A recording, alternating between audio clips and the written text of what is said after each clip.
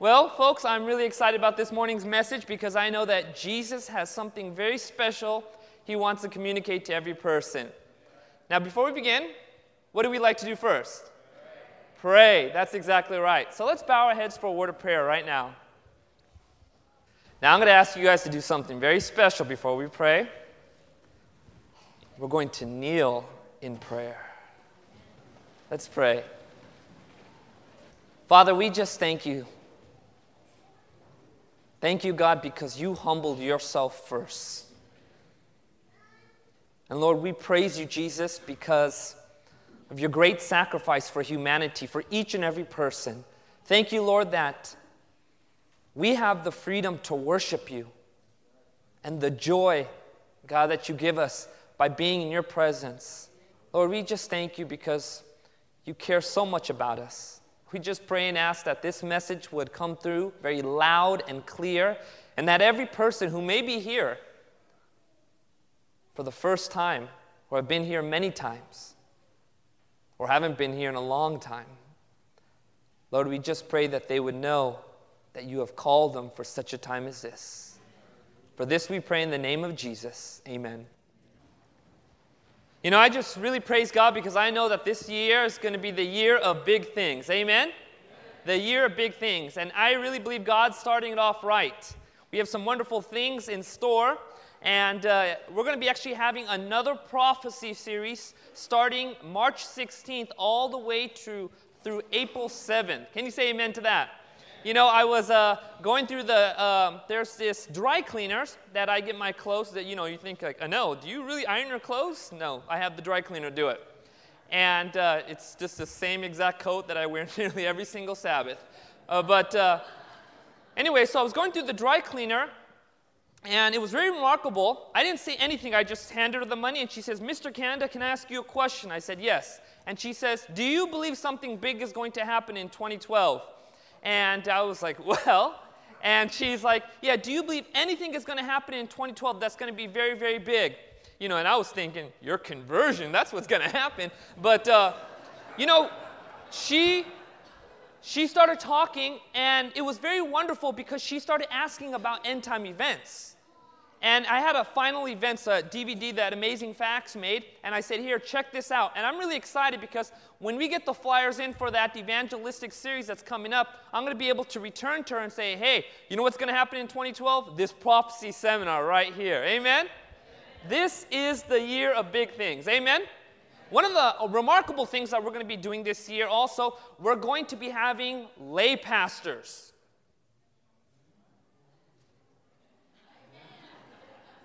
Amen? A lay pastor is going to be somebody who's going to work under me, but with me as well, and is going to help extend out the pastoral ministry function of this church. And I'm really excited about this because we're going to be having a lay pastor of visitation, a lay pastor of biblical studies who's going to actually write a theological paper for this church every single month, maybe twice a month. But we're going to be having a lay pastor of just family ministry so that we can really incorporate this just family, the biblical family model in this church. It's really exciting. There's more to share with you guys, but I'm just like, I'm really blown away because God has been opening doors for series. Amen? This is the year of big things. Well, something came out recently, and I want to read this to you. It was 11 things you can do to live to the age of 100. How many things? 11. This was actually written by Huffington Post. And here it is, the 11 things, 11 health habits that will help you to live to 100. Here we go. Don't retire. Where's Pastor Keith? Don't retire, number 1. Number 2, floss every day. It's good for your arteries. Number 2, move around. Move around. Number 3, eat a fiber-rich cereal for breakfast. Number 4, get at least 6 hours of shut-eye. Amen? Where was I? Number 5? Number 5, consume whole foods, not just supplements. Be less neurotic. And this one, live like a Seventh-day Adventist. Live like a Seventh-day Adventist? This was not written by Seventh-day Adventists. We actually have non-Seventh-day Adventists who are doing evangelistic series for Seventh-day Adventists. They're actually putting time, money, and effort in telling people, hey, go be like the Seventh-day Adventists. Praise the Lord, huh? For such a time as this. You know what we're going to be doing? March 4th, 2 weeks before that series starts, we're actually going to be having a total health fair. What's the name of this fair? Total health fair. That's health in spirituality, health in sort of the physical aspect of the body, or the human being, and health in the mental aspect. We're going to be using the South Lawn, and we're going to be having different health booths that are going to be set up. We're also going to be having vegan cooking out there that you can experience. We're actually going to also be having presentations taking place in the fireside room from diabetes, nutrition for your kids, even one on how to keep your teeth clean. Amen? Praise. There should have been more amens for that one. Some of you guys might have forgot to brush your teeth, but that's why you need to show up. Amen? But even more, this is so important. Don't miss this point, you guys. We're not about guarding truth. We have the health message, but we're not about guarding truth. We're about giving truth. Amen? And that's one of the reasons why we want to have this health fair, why we want to do a prophecy series. We're not about being inclusive with the truth. We want to spread it out. Amen? Spread it out to as many people as possible. Folks, that's what a Seventh-day Adventist is. He doesn't just know about the second coming. He's telling the world about the second coming. Amen? Well, there's a couple more health habits I want to share with you. And here they are. Be a creature of habit. Be a creature of habit. In other words, have a good routine. Be conscientious of the things that you eat and you put in your body. And I like this one. Stay connected. Stay connected. And this one's very interesting. It's about relationships in your life. About developing relationships, healthy relationships in your life. You know, the thing that causes the greatest amount of pain to humanity is broken relationships. What's very interesting is that the things that cause the greatest amount of happiness to humanity is what? Healthy relationships. And Jesus is about relationship. Amen? He's about relationship. And I really appreciate it because what Jesus spoke in the Gospels was very interesting because it helps give a model of what healthy relationships look like. Now, I know there's a lot of people in this world, and there's sort of a debate right now taking place between religion versus what? Relationship. We're about relationship. You guys are about religion. You ever hear that before? We're about relationship. You're about religion. Now, what we have here is what they call a false dilemma. Do you know what a false dilemma is? A false dilemma is basically where you place two options that are not categorically correct in opposition to each other. So to say religion is in contrary to relationships is not something that is very logical. Think about this dichotomy that exists. So when people say to you, it's all about relationship, but you're about religion. Oh, you're about keeping the Sabbath, but we're about relationship. You're about believing in the Bible, we're about relationship. That's a categorical error for people to state that. Think about this. If people talk about relationships, what is the only referent for relationships in their lives? The only ones they have in their lives, which tend to be broken, self-centered, unhealthy. So when we're talking about a relationship with Jesus, the only referent that we have outside of Scripture is the only ones around us. And folks, they're not the greatest relationships in our lives. That's why the Bible gives healthy principles about relationships, i.e. religion. That's what religion is, about giving healthy biblical principles about how to have the best relationship, not only with your fellow man, but with God. Can you say amen to that? So when some people say, well, you're about religion, we're about relationship, folks, just point them to that fact. Help them to understand. Look, you can't have a healthy relationship with Jesus without the biblical religion. Amen? And this needs to be understood. There's these words that are coming up these days that we're challenging, where there is a vocabulary battle taking place in our society. Words that used to mean one thing are now being misconstrued to mean something else. But we need to stand by biblical truths. Can you say amen to that? And as long as I'm a pastor here, I'm going to be preaching biblical truths. You can get yourself a pastor who's going to preach fluffy sermons and is going to tell you how, great things are. But we need the Bible. Amen? We need the Bible and the Bible alone. We're going to be taking a good look at a parable in which Jesus describes unhealthy relationships. Take your Bible, let's go to the story of the prodigal son found in Luke chapter 15. Starting with verse 1, and I want you to see the context. Context is extremely important. Luke chapter 15, starting with verse 1. Now watch what the Bible says right here. Then all the tax collectors and the sinners drew near to him to what? To hear him. And the Pharisees and the scribes what? Complained, saying, this man receives sinners and eats with them. So he spoke this parable to them, saying. Now watch what Jesus is about to say. Now it's very important to understand this. Before we actually go into that, I want you to see the context. The Pharisees and the Sadducees and the scribes are very angry because apparently people who don't look holy are hanging out with Jesus. And they're very disturbed by that. They're very disturbed that people with jewelry, people who break the Sabbath, people who don't accept the theological teachings of the church are actually in the church. Those people need to be gone. That's what the Pharisees and scribes are saying. And some of them even sound like they have a little bit of racism there too. We don't like those kind of people. Folks, we need to understand something. Those were the very people Jesus came to save. Amen? And I hope that this church is more and more full of sinners. Amen? The second we stop becoming a hospital for sinners, we're no longer fulfilling the gospel commission. We've lost it. We've completely lost the very purpose for why the church was created. So, folks, I'm about letting as many people as possible into the kingdom of heaven. Amen? Because at the end of the day, Jesus is going to be asking a question. He's going to be saying to you, what did you do to let people into heaven? What did you do?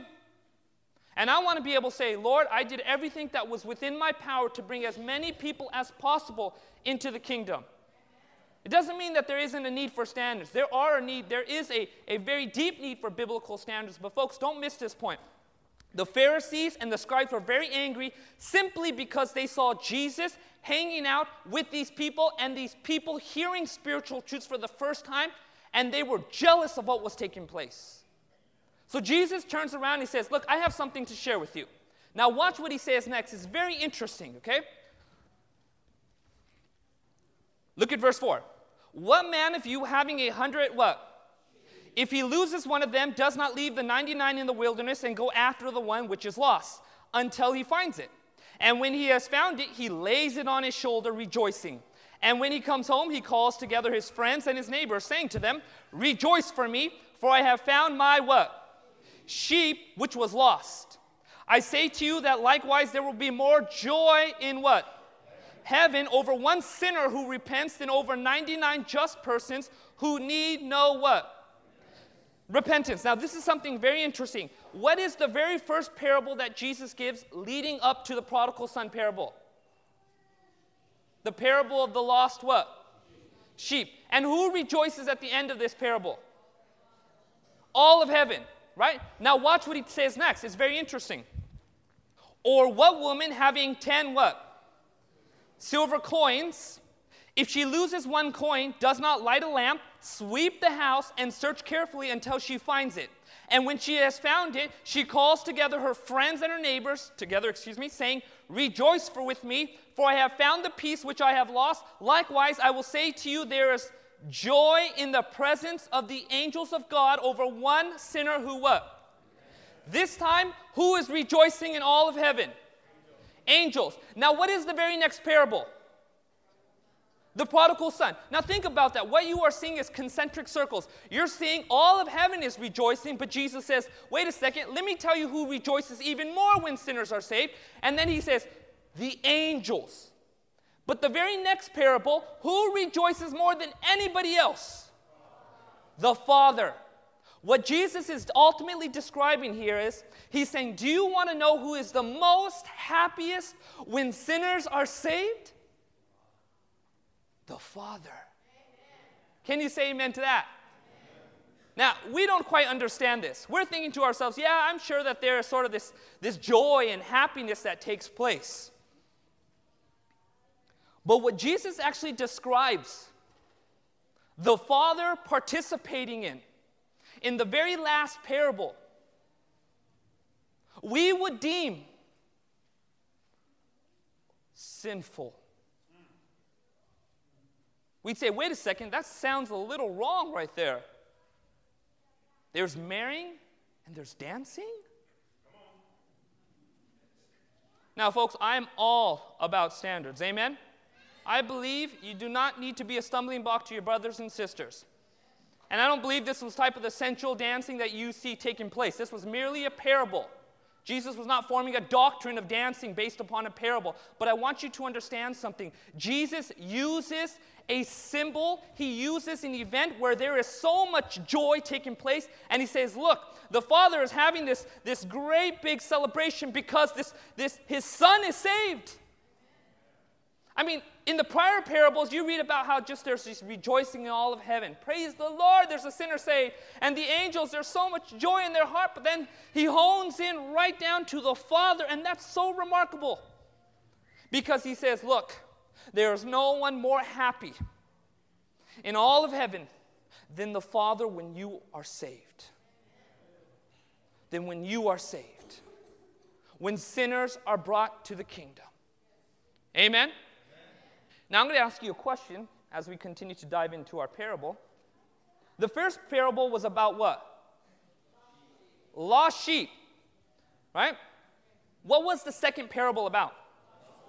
A lost what? Now don't miss this point. The first parable was about a lost sheep who wandered off the property. And the shepherd had to go look for him. The second parable was about a what? Coin. Now, where was the coin? It was in the house.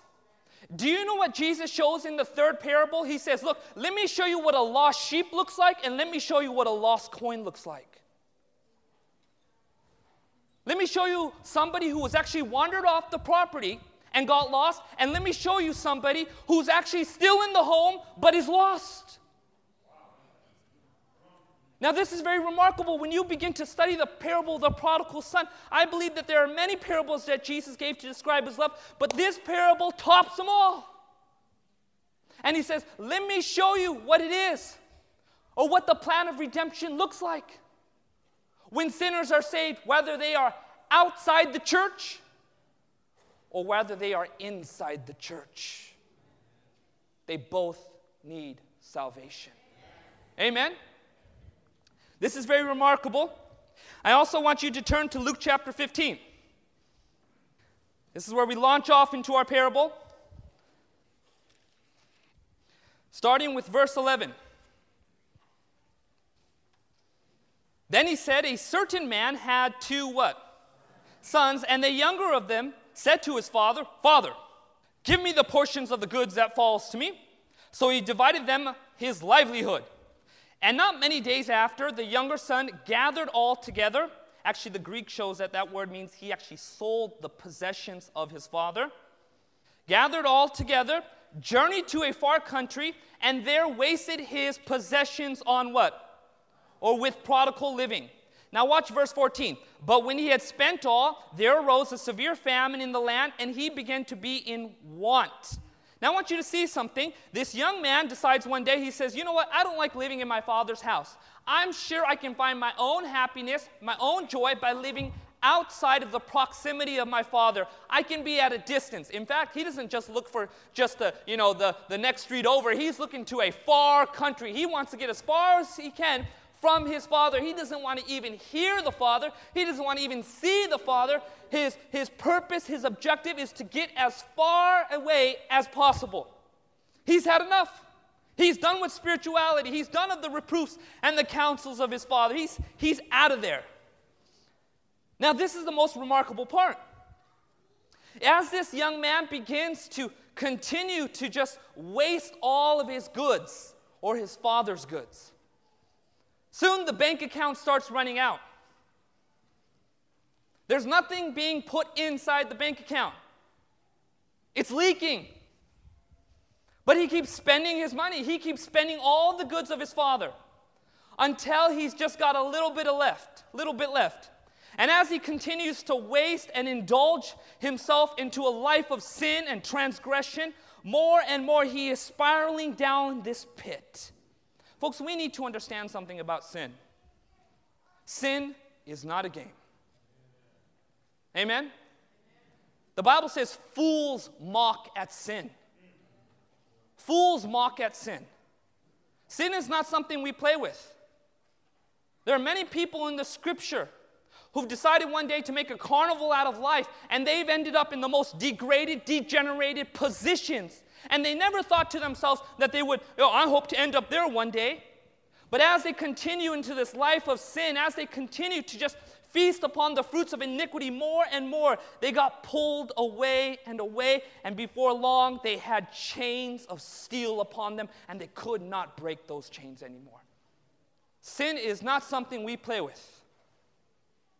And I hope you understand that. It should sink into your heart, because what the gospel shows,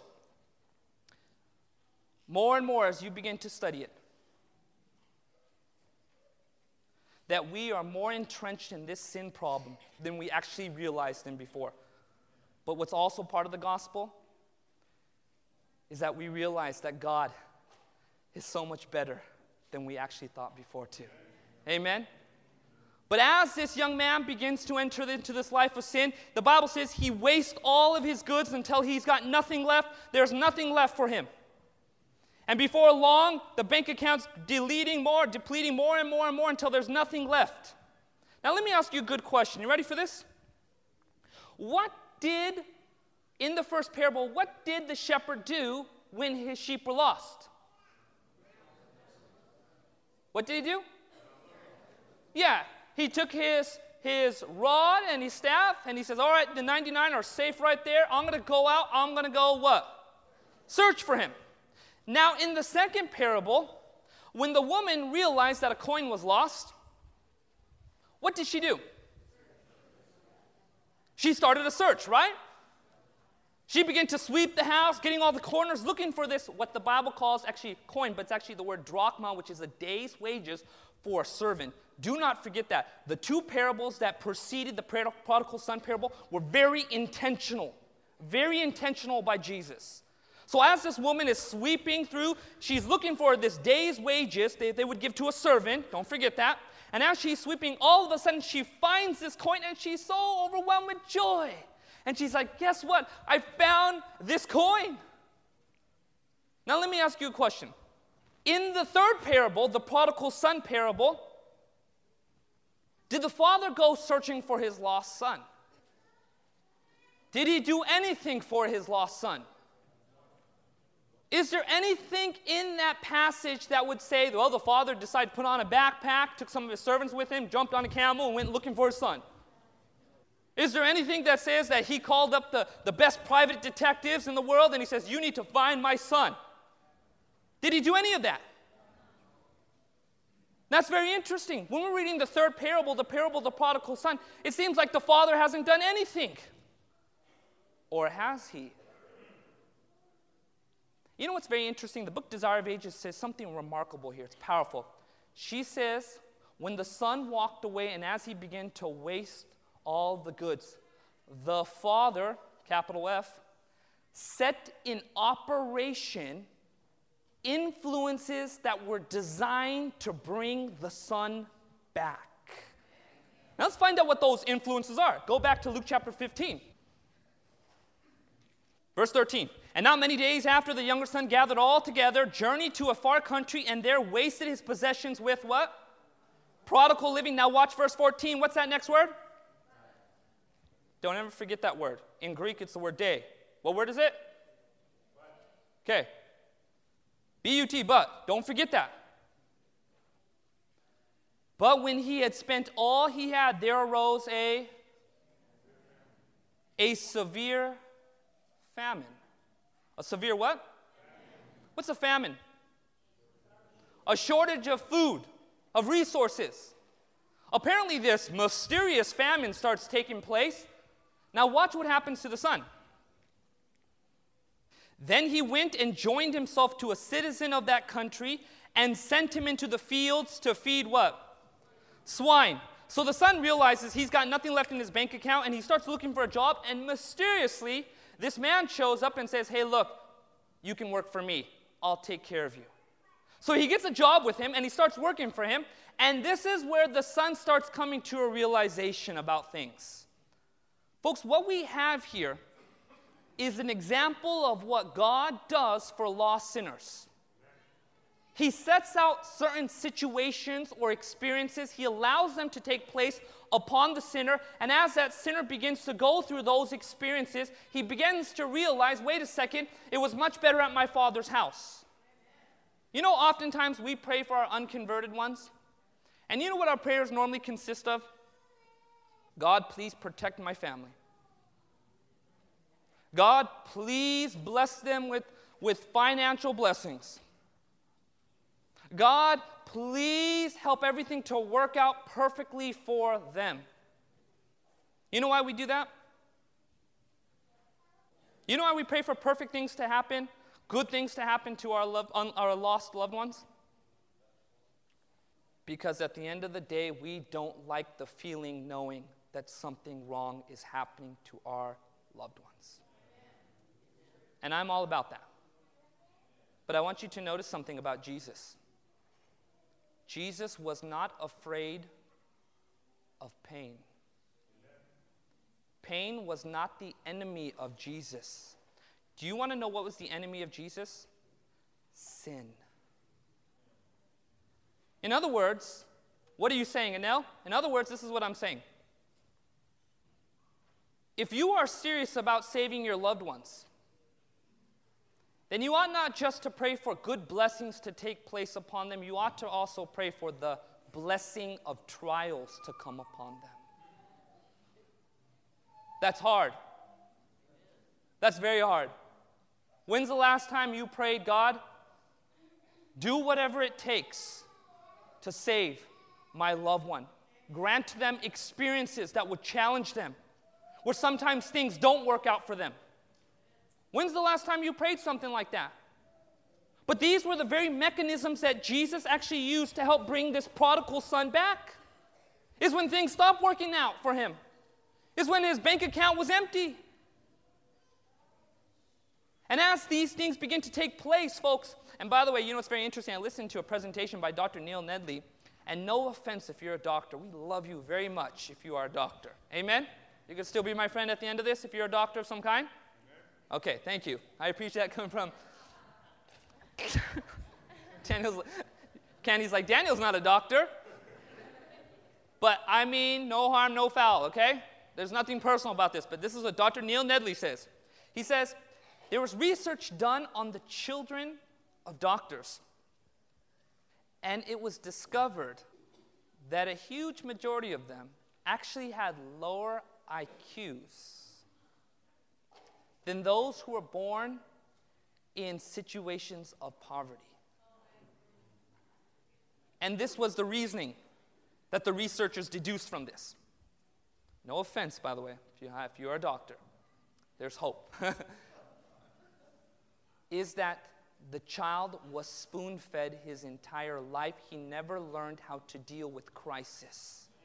He never learned how to deal with trial, and his mind was not worked to its fullness. But somebody who was born in poverty, somebody who was born in situations that weren't very good, that child was put into situations where they had to learn how to survive, where they had to learn how to learn to deal with disappointments, how they had to learn and overcome the things that were coming their way. And it was discovered that people who had children who were born in situations that weren't the best actually their IQ was higher. Why am I saying this? Because crisis, trials, and tribulations are important in bringing our loved ones back to the Lord. Amen? I want to challenge you on this. If you have a loved one that you are praying with, if you have kids who you want converted, don't all of a sudden run in there and just say, well, I just want to make sure everything's okay for that child. You be praying and you be asking Jesus and you say, Lord, help my son or my daughter to learn in this trial how to trust you. And this is exactly what happened to the prodigal son. It was when this took place, he realized something. And by the way, what's very remarkable about the prodigal son, the first half of the story, anytime you see the word but or the Greek word de, it means an interruption. In other words, there's a flow of thought taking place in the prodigal son. People are thinking like this is what's happening in the world. But then the prodigal son will interject a word, the word but, and that means an exception. So in other words, if I was to say to you, tomorrow I am going to your house, but I'm going to stop at the store. What am I saying? Yeah, I'm still planning to come to your house, but there's an interruption. There's a detour. Now, I want you to pay attention to this. You're going to see that word but used in the prodigal son parable, but every time you see that word used, it's describing what the father is doing at that moment. So watch this. Go to verse 13 again. This is talking about the prodigal son. And not many days after, the younger son gathered all together, journeyed to a far country, and there wasted his possessions with what? Prodigal living.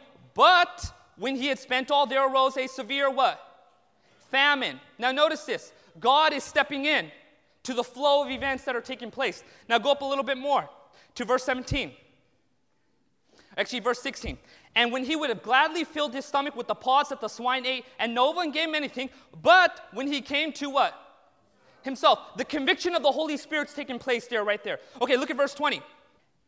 He arose and came to his father, but when he was still a great way off, his what? Father saw him, right? Now go to verse 22. This is describing when the son keeps making this confession. But the father said to his what? Servant, bring out the best robe and put it on him, and put a ring on his hand and sandals on his what? Feet. Anytime you are seeing that word in the first half of that parable, it's describing God stepping in and says, no, I want you to understand something. I'm actually stepping into this situation. So the prodigal son is wasting all of his possessions, and all of a sudden, but a famine arose. God is stepping in and says, no, I'm not going to let you continue hurting yourself. Or when the son starts making his confession, but the father said, get the best robes. He's stepping in. And throughout this parable, you see the young man has his own views of redemption, but every time the father is stepping in and says, no, see what I'm doing. And it's very remarkable when you see this parable. But let's continue. We don't got too much time. Verse 17. But when he came to himself, he said, how many of my father's hired servants have bread enough to spare, and I perish with what? Hunger, right? Let's keep going. And I will arise, go to my father, and will say to him, Father, I have sinned against heaven, and before you I am no longer worthy to be called your what? Son, make me like one of your hired what?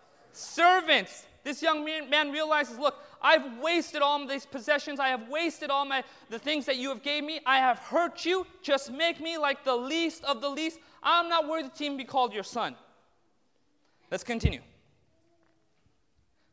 Verse 20, and he arose, came to his father, but when he was still a great way off, the what? His father saw him and had compassion, ran and fell on his neck and kissed him. And the son, here's the son, he's preparing his confession speech. He's ready to say sorry, and he says, look, all right, Father, this is what I'm going to say to you. I have sinned against heaven, looks at his notes, and I have sinned against you, and before he's even done finishing, but the father steps in and says, stop. Bring the best robes. What's important to the father is not the confession at that moment. What's important to the father is that the son is brought back into proximity. Folks, the heart of God longs for lost sinners. Amen? The book of Hosea talks about Israel and Ephraim when they were lost, and he says, how can I give you up? How can I give you up, Ephraim? How can I let go of you, Israel? If you're a sinner today who is outside the kingdom of God, folks, I want to let you know something. The heart of God longs for you today. The heart of God is breaking every second you are outside of his kingdom. And this is where this reconciliation takes place. And like I made a joke about it the other day, but this wasn't one of those sort of like Adventist hugs. This was an embrace. It was an embrace. And he's holding his son, and he's just so happy to see his son. Can you imagine that day when you make it to heaven, and the Father wraps you in his arms, and he says, my son, he's returned. And all of heaven is rejoicing. Can you imagine what the embrace of God will be like? What it will be like when Jesus himself takes you in his arms and holds you close to him and says, you will never be distant from me again. Can you imagine what that day will be like? That's exactly what Jesus was trying to communicate to the Pharisees. That God the Father longs for lost sinners. Now, the last part of this parable, the lost coin. Verse 25. Now his older son was in the field. And as he came and drew near to the house, he heard music and dancing. He called one of the servants and asked what these things meant. And he said to him, your brother has come. And because he has received him sound and safe, your father has killed the fatted calf. But he was angry and would not go in. He's one of those boys that was just standing outside his father's house. His lip was probably hanging over his other lip. And he's just like, I'm not going in there. I'm not going to go in there. What's he doing in there? I refuse to go in there. It's very remarkable. Watch what happens. But he was angry and would not go in. Therefore his father came out and pleaded with him. So he answered and said to his father, lo, these many years I have been serving you. I never transgressed your commandment at any time, and yet you never gave me a young goat that I might make merry with my friends. But as soon as this son of yours came, who has devoured your livelihood with harlots, you killed the fatted calf for him. Now I want you to pay attention to this. There are key things that the last son said, the older son said, that's very remarkable. Normally when we look at this story, we're just thinking, oh yes, this is the prodigal son story. It's about people who are outside the church and the people who are inside the church. And we sort of stop right there. Folks, I want you to understand something. Don't miss this point. There was more hope for the prodigal son outside the kingdom than there was for the prodigal son that was already inside the church.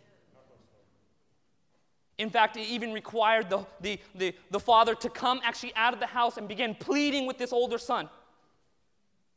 Now, somebody may be thinking to themselves, well, I'm glad I'm not like that older son. I'm going to just describe the characteristics of the older son.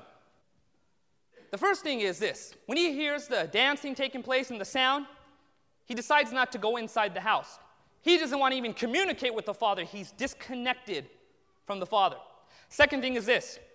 He tells the father, I have served you these many years. He identifies himself as a servant. Third thing is this. He tells the father, I have kept your commandments. He thinks he's somebody who actually has kept the commandments of God. And then he says, you never gave me anything. There is doubt about the goodness of God for him. And then he says, that I might make merry. What about me? He cares only for selfish gain. And ultimately, this is the most powerful thing of this part of this. He says, and this son of yours. You know what he did? Ultimately, he had disconnected himself from his brethren. There was more hope for the other one than there was for this one. By the way, the shepherd, who's the great shepherd? Jesus. What does a woman represent in Bible prophecy? The church. I want you to notice something. The shepherd didn't lose the sheep. The sheep lost the sheep. But when it came to the woman, she lost the coin. She was the one responsible for the coin being lost. It was not the shepherd.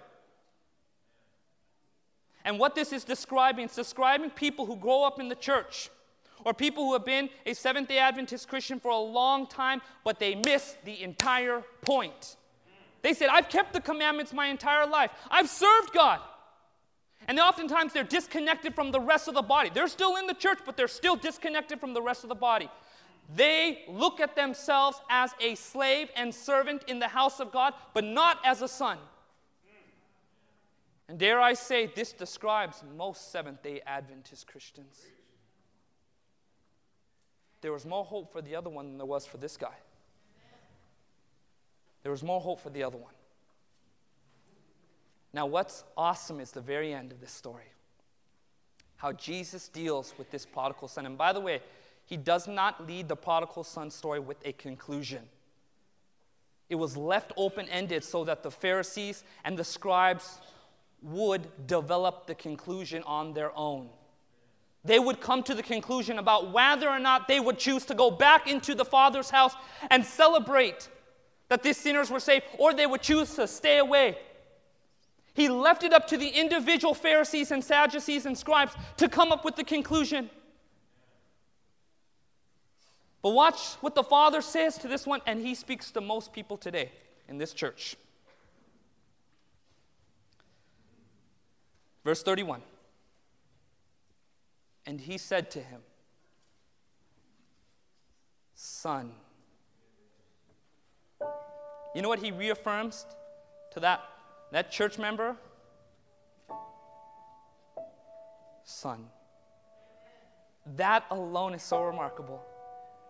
He says, you've disconnected yourself from me, but I haven't disconnected myself from you. And you can imagine that scene. The father places his hand upon his angry son, and he says, Son. He reaffirms his identity. He says, Son.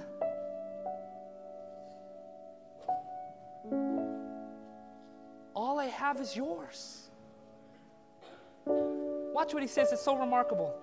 And he said to him, Son, you are always with me. Do you know you're always with God?